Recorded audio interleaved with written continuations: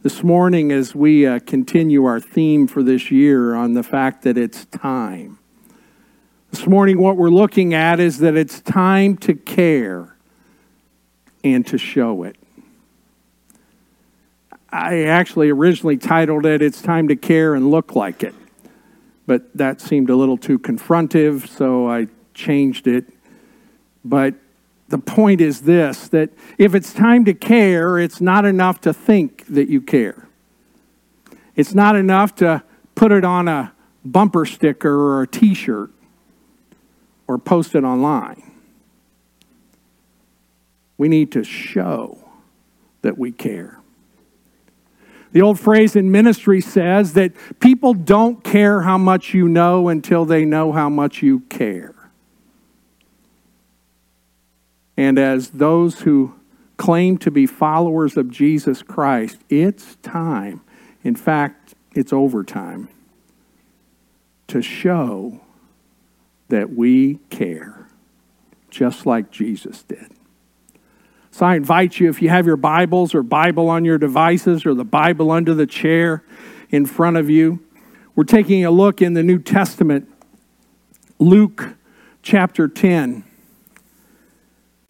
This story is known as the story of the Good Samaritan. It's really the story of the one who cared.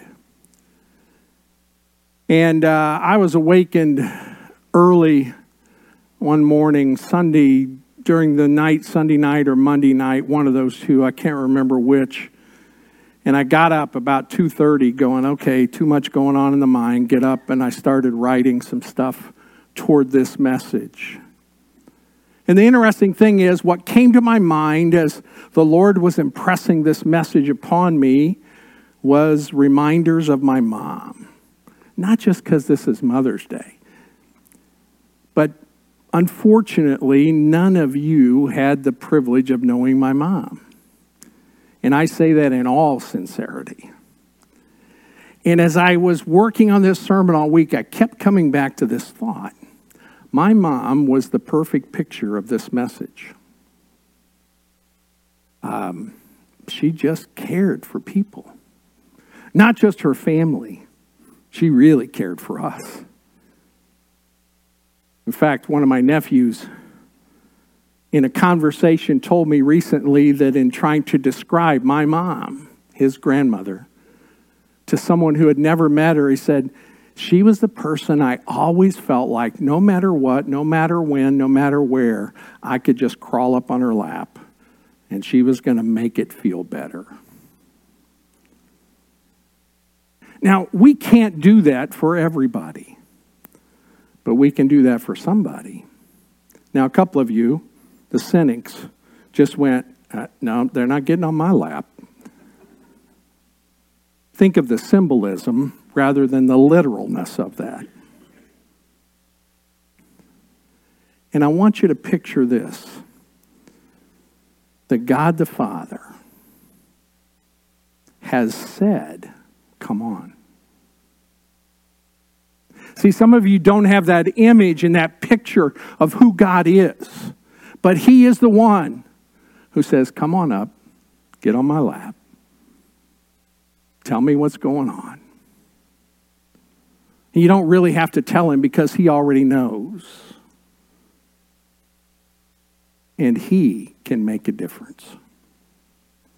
Will the circumstances change? That's up to Him, but you can change, even in your circumstances.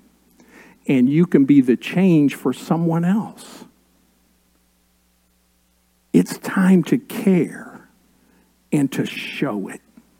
Luke chapter 10, beginning of verse 25, I'm reading from the English Standard Version.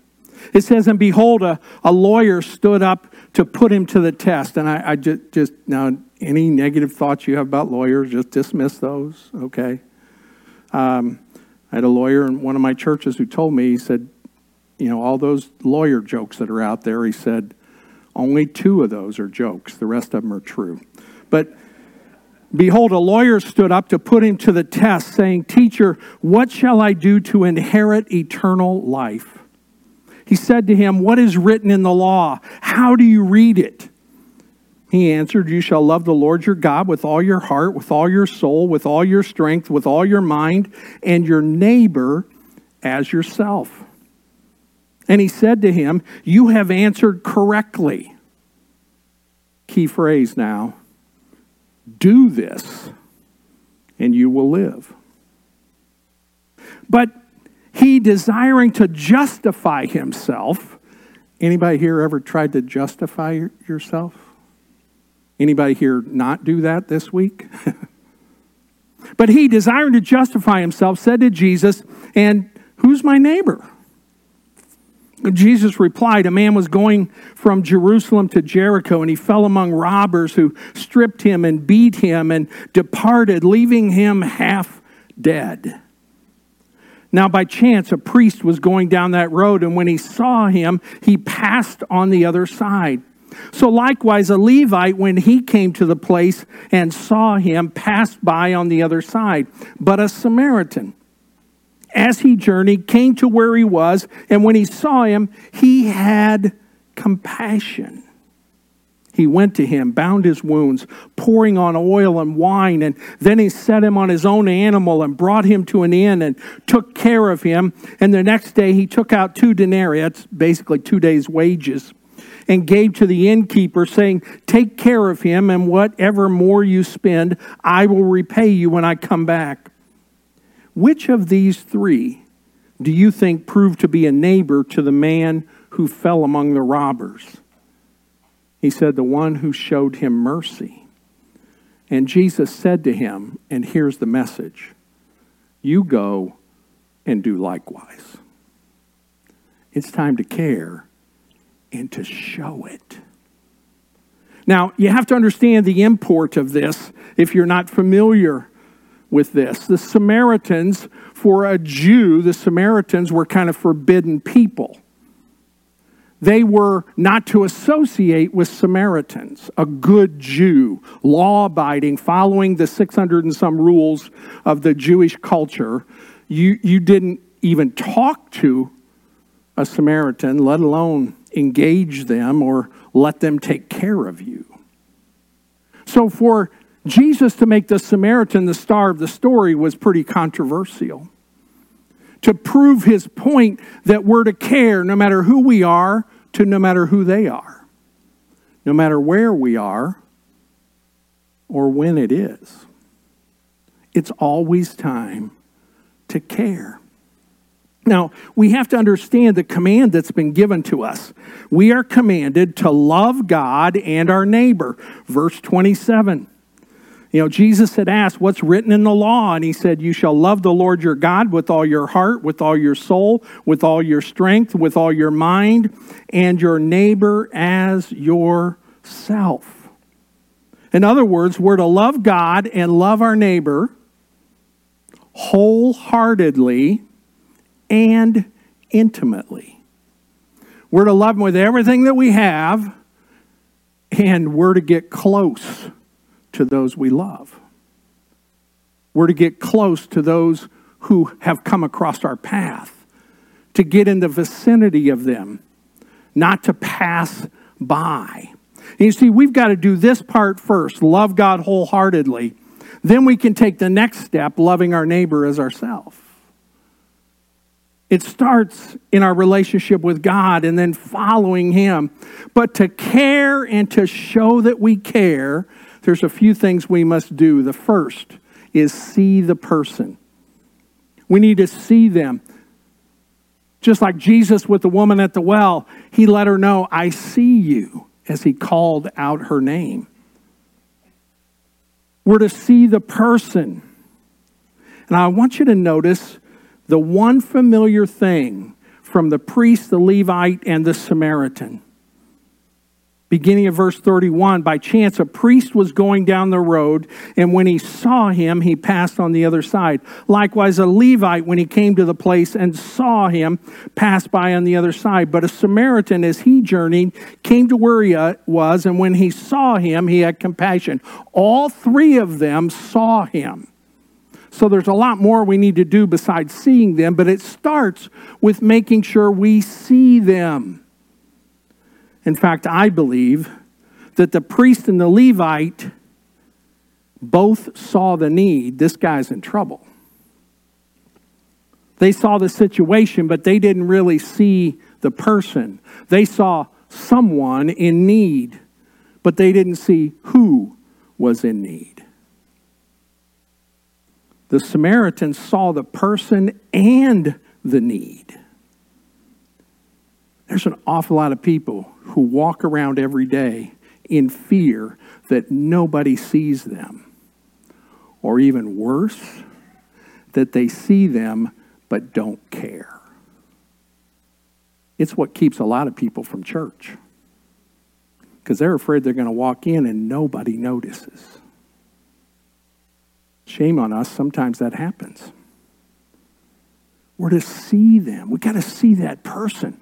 There was a TV show, one episode where one of the main characters had been set up on a blind date, and the blind date didn't show. And so sat there for a couple hours. He was either stubborn or really hungry. And each of the people in the restaurant would come by, and they knew he was waiting for a blind date because he said, if somebody comes in such and such and looking, here I am. And they go, oh, I'm sorry. Do you think she walked in, saw you, and left? There are like 3 people who did that to me. He goes, well, I didn't till now. But that's a real issue for people. They're afraid we're going to see them and then, like the priest and the Levite, pass around to the other side. We need to see people that are around us.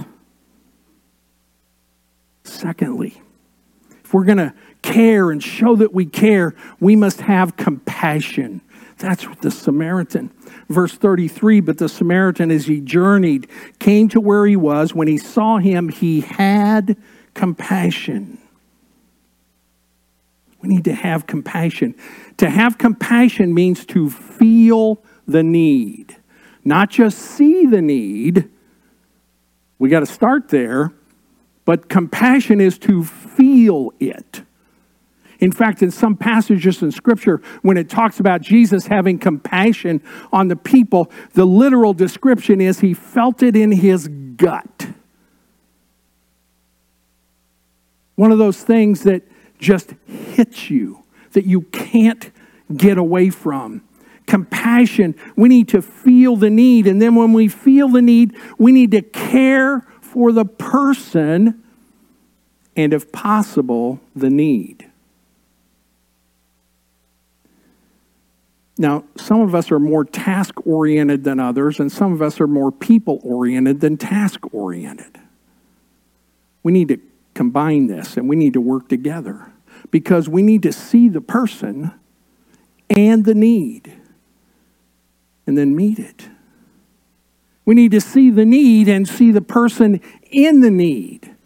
Not just to check it off the list because we've done a good deed, but rather to see them, have compassion on them, just like Jesus did. They saw the person, all 3 of them, but they didn't really see him, 2 of them. Because once they saw the need, they were more concerned about the need and how it was going to disrupt their schedule and their life than anything else. For you see, the priest and the Levite, if they were headed to do what they would normally be doing according to their rituals and their customs, if they went to help this guy, they wouldn't have been able to then go and do what they had planned to do. Because by Jewish law, they would have been unclean for a while. The Samaritan was like, where I was headed is not as important as this person and their need. I'm all for keeping schedules. I'm all for being on time. In fact, it's sometimes a fault. I grew up that way. My parents, to be on time was to be 15 minutes early at least. To be late meant you were 1 minute early. It was instilled in me early on. But if I'm more concerned about keeping my schedule than I am about the person in front of me, I'm wrong.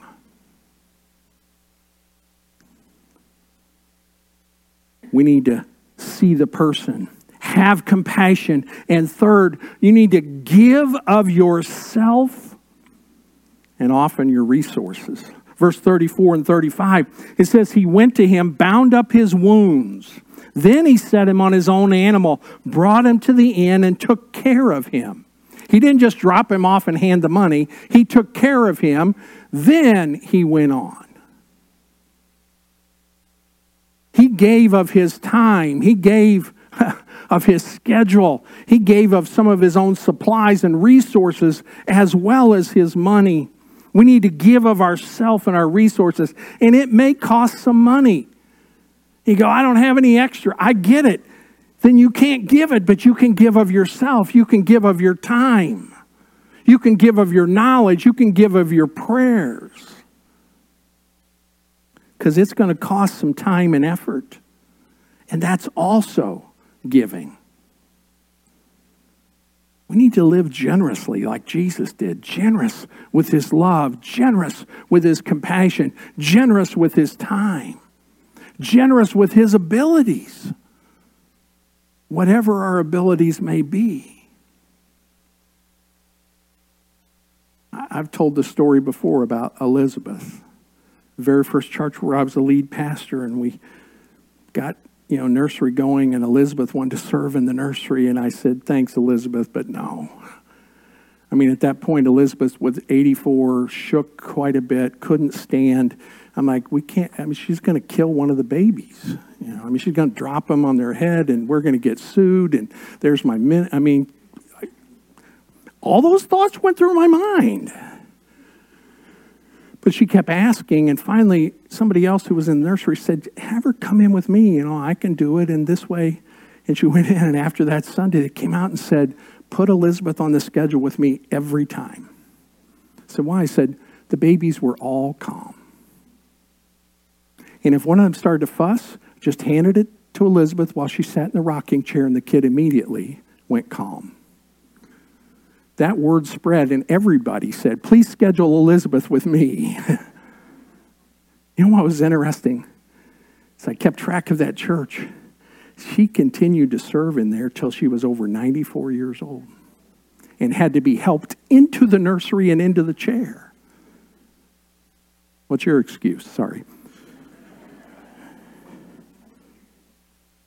But if we're going to care and show it, we got to give something of ourselves. In whatever our ability could be. See, I didn't think Elizabeth had any ability. I didn't know what God was doing in her.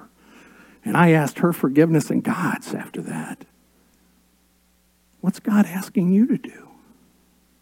Who's he asking you to care for? You see, if we're going to care and really show it, then we must show mercy. This gets dismissed too much in this story. Verse 36 and 37, Jesus asked, which of these three do you think was a neighbor who proved to be a neighbor to the man who fell among the robbers? Notice that word proved. In other words, he showed that he was a neighbor, that he cared. He didn't just say it, he showed it. He didn't just pray about it, though prayer is powerful and important. And sometimes that's all we can do. But most of the time, we can pray and then do. Or pray and then give so someone else can do. You look at those two verses. Because in verse 37, the man who started the process of asking Jesus the question said, the one who showed him mercy. And then Jesus said, you go and do likewise. It's time to care and show that we care. Bob Goff's first book. If you've never read any stuff of Bob Goff, you need to. Awesome stuff. You ever get to listen to him, it's even awesomer. And I know that's not good grammar, but it's true. His first book was entitled Love Does. Because his thing was, too often we talk and sing and write about it, but we don't do it. And he said, everything I saw of Jesus, he showed his love by doing something for people. Love does. See, to show mercy, first, you need to speak to them lovingly. It doesn't mean we don't ever confront when needed. But it needs to be done in love, with compassion. We need to speak to them. Secondly, we need to listen to them. Some people don't have anybody who's listening. That's really hard for us, isn't it? To listen. Especially to listen without forming our next statement while they're talking. Right? They're starting to say it and we're going, okay, here's what I'm going to tell them because here's how they can fix this. Husbands and wives do that to each other. And by the way, how's that working for you?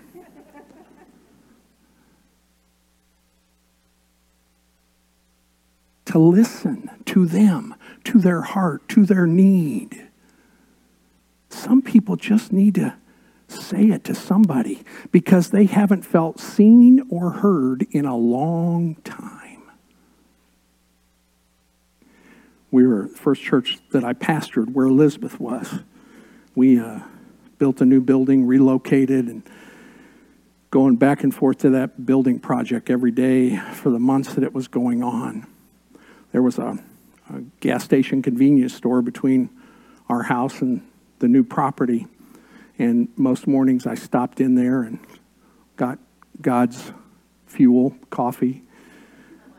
And same lady usually was working. And so got to know who she was, knew her name and stuff. And I'd pop in, just nothing more. And finally she's like, what are you doing? Well, pastor this church. I wondered who was doing that. And every day as I would talk to her, I would also say, how are you doing? Oh, I'm doing fine. She would go on. Well, one day, as I'm in a hurry, got my coffee, walked up, paid, and I didn't say, how are you doing? But she started to tell me. And I was doing this on my way out, turned around, said, say that again. Now, I'm not saying that because I do well at this, because I often stink at it. But that time, I heard her. And I couldn't believe what she was telling me. I also, when I thought about it later, God kept every customer out of there for the next 15 minutes while she talked, and I prayed with her. We got some people around us who just want to be heard. They're hurting, but they haven't even been able to tell anybody because nobody's listening. So we need to speak to them, we need to listen to them, and we need to love them. Because love does. Love them in action. Does that mean pray with them and for them? Sure, quite often does. Does that mean helping them? When we're able to, yes, and we're probably able to more than we confess that we are. To love them. See, it's better to care for someone than to share knowledge. My challenge to you is to be someone who shows that you care. And if I ask the question and say, do you care? And you give me the answer, just realize the next statement back might be, so how are you showing it?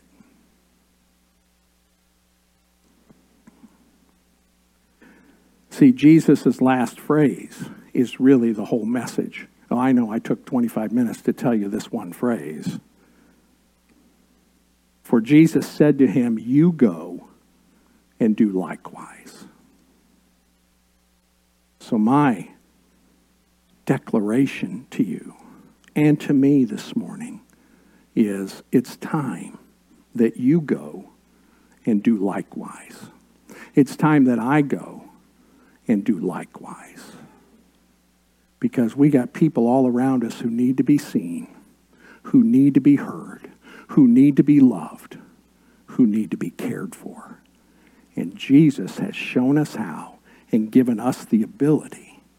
So it's time to go and do likewise.